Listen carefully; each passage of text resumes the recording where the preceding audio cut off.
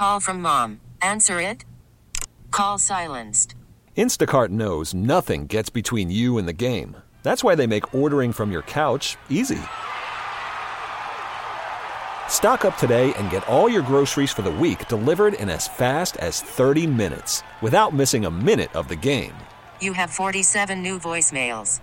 Download the app to get free delivery on your first 3 orders while supplies last. Minimum $10 per order. Additional terms apply.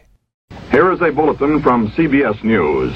In Dallas, Texas, 3 shots were fired at President Kennedy's motorcade in downtown. I found an old yellowed copy of the Dallas Times-Herald final edition from the Friday President Kennedy was assassinated.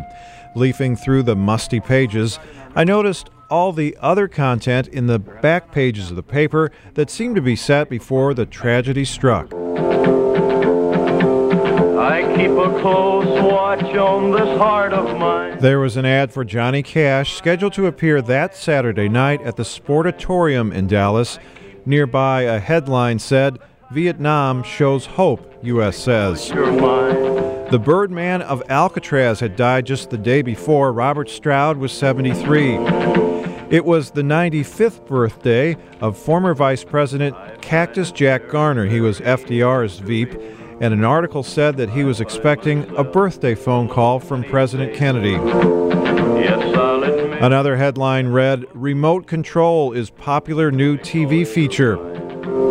And at the Big D Drive-In that night in Dallas, Kirk Douglas and Burt Lancaster starring in Gunfight at OK Corral. You're a lawman, Wyatt. Don't throw away a lifetime's work. Where's your logic? To hell with logic. How many times? The paper says Peter, Paul, and Mary scheduled to appear that weekend at the SMU Coliseum for $2 a ticket. A story on the Northbrook, Massachusetts School Committee indicates there's a dispute over whether daily prayer and Bible reading should continue in public schools. On the sports page, Texas Tech Athletic Director Polk Robinson considering whether to integrate the school's college athletic program. And another article says Austin coach Darrell Royal of the University of Texas will present President Kennedy with a football autographed by members of the Longhorn team after their victorious 9-0 season. With a whole other story, I'm Kevin Killeen.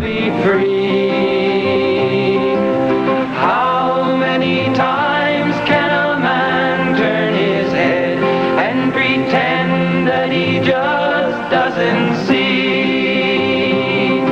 The answer, my friend, is blowing in the wind. The answer is blowing in the wind. All-star closer Kenley Jansen, we have a question. What's the best podcast of all time?